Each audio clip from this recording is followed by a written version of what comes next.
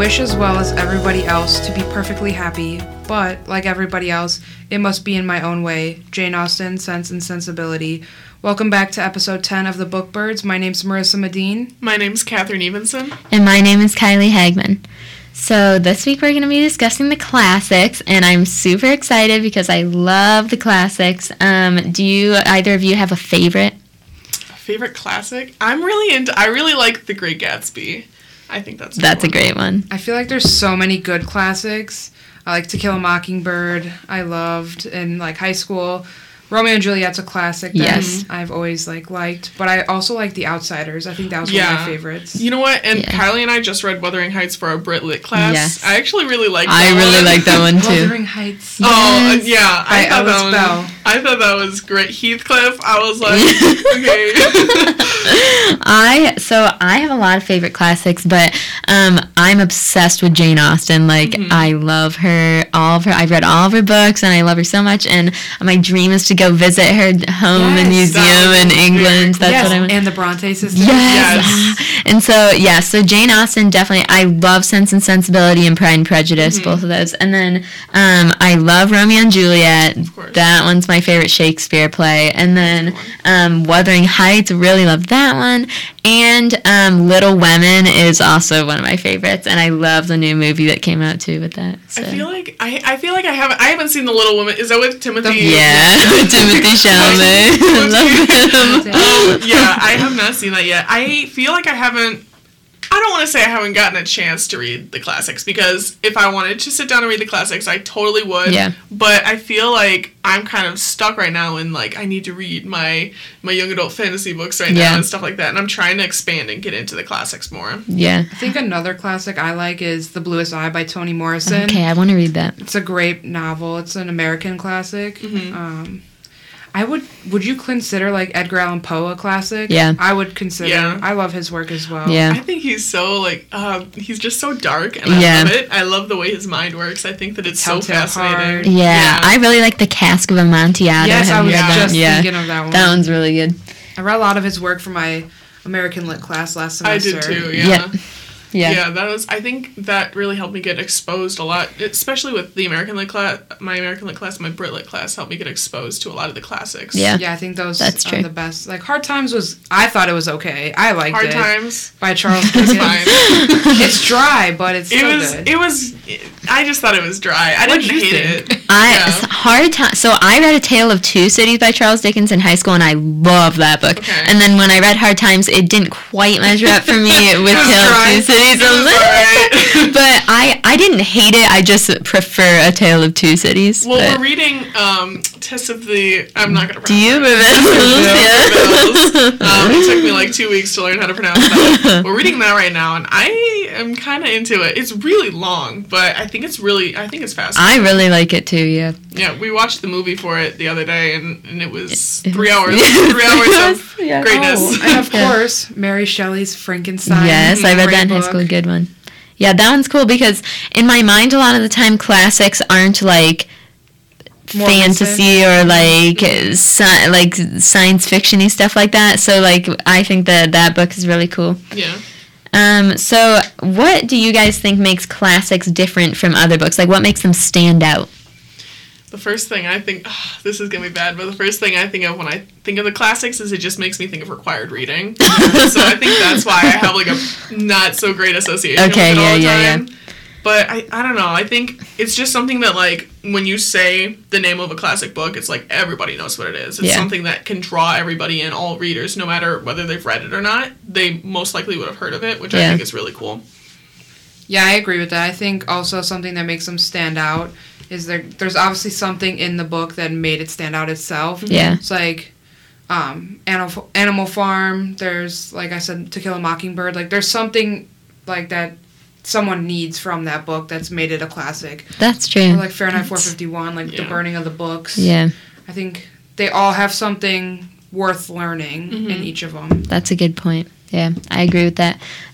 So going off of that, do you think that there's any books that are current, more modern, that will in the future be considered a classic.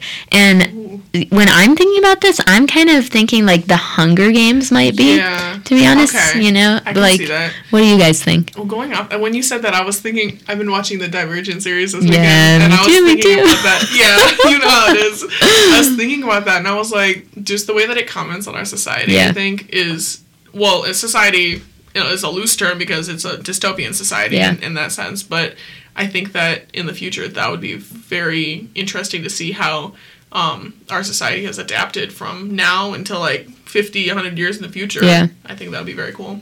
What about you, Marissa? I actually think Miles from Nowhere by Nami Mun, I think that's going to become a classic. It's a real book. Like, it's something that when you read it, you know, like, this is what kids are actually living like on the streets. Yeah. And it pulls on your heartstrings, but it's a great book, and I would recommend it to, like, anyone. I read it in college, so it was something that was a required reading, but I actually enjoyed it more than I thought I was going to dislike it. Cool.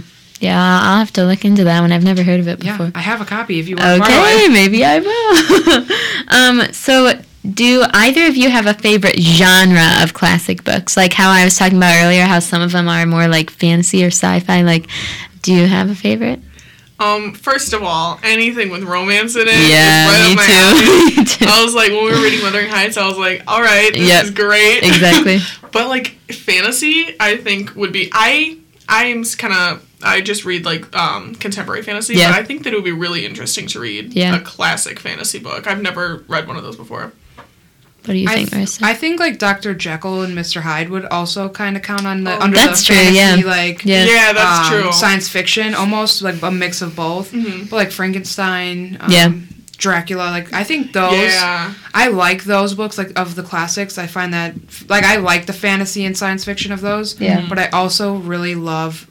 Obviously, I'm a romance reader. Of course. So, like, the romance is where I tend to fall, but I do like the old stories of, like, Frankenstein, Dracula, because I find them so interesting because it's the original. That's true, yeah. Like, that's the baseline for the Vampire Diaries, like, Twilight. Like, this is where it came from. That is true, yeah. I obviously love romance too, you know, anything with romance. That's why I love Jane Austen so much, you know. But also I just recently read Dune by Frank Herbert, and that one is like a sci-fi book that was, I didn't know like how I was going to feel about it, and then I ended up really, really liking that book, and I watched it because I wanted to read it, I read it because I wanted to read it before I watched the movie that just came out. It was actually like super interesting, and like the concepts that he is like writing about in that are still problems that are present today, you know. It's like about like protecting our environment, so I thought that one was really good. And I also I don't know if either of you have read In Cold Blood by Truman Capote. That one, so I don't even know if it would be, I guess it's considered a classic, but it's kind of like a murder mystery type of book, and it was based on a true story, and so that one, I had never read, you know, a classic that was like a mystery like that, so I actually really enjoyed that one too. But that does sound really interesting. I think, like, when I think of the classics, I think that they're all kind of the same thing. Yeah. It's just like, it's like the books you read in high school. Yeah. Well, yeah, because they all kind of felt like the same thing. Yeah. They all kind of, it's like, oh, this is how life was when I was growing up. But I think now that we're talking about it, I realize, like, that they could be fantasy, that they could be science fiction, but they can also still be classic books in that sense. So I think that that's really interesting.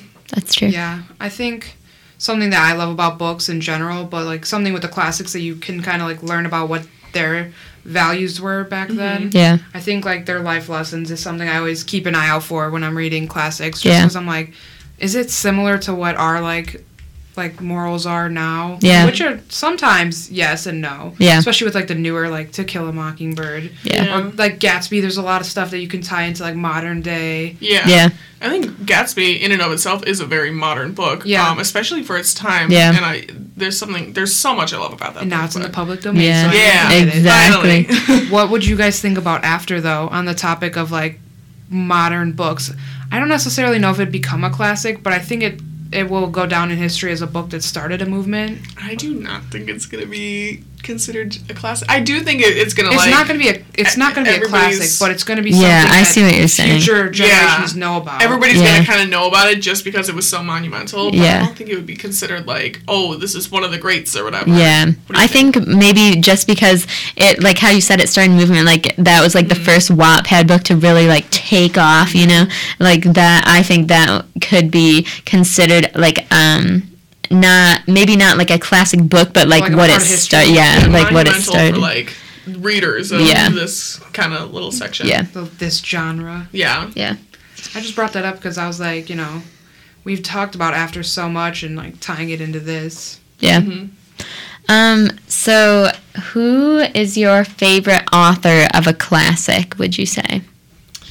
We already read Wuthering Heights. I really liked Jane Austen. I haven't read Pride and Prejudice yet. Yeah. But I would really like to read that. Yeah. And I really liked F. Scott Fitzgerald. Okay, yeah. Great Gatsby. Yeah. Marissa? Yeah, I can't wait to read all of the Bronte sisters yes. and Jane Austen.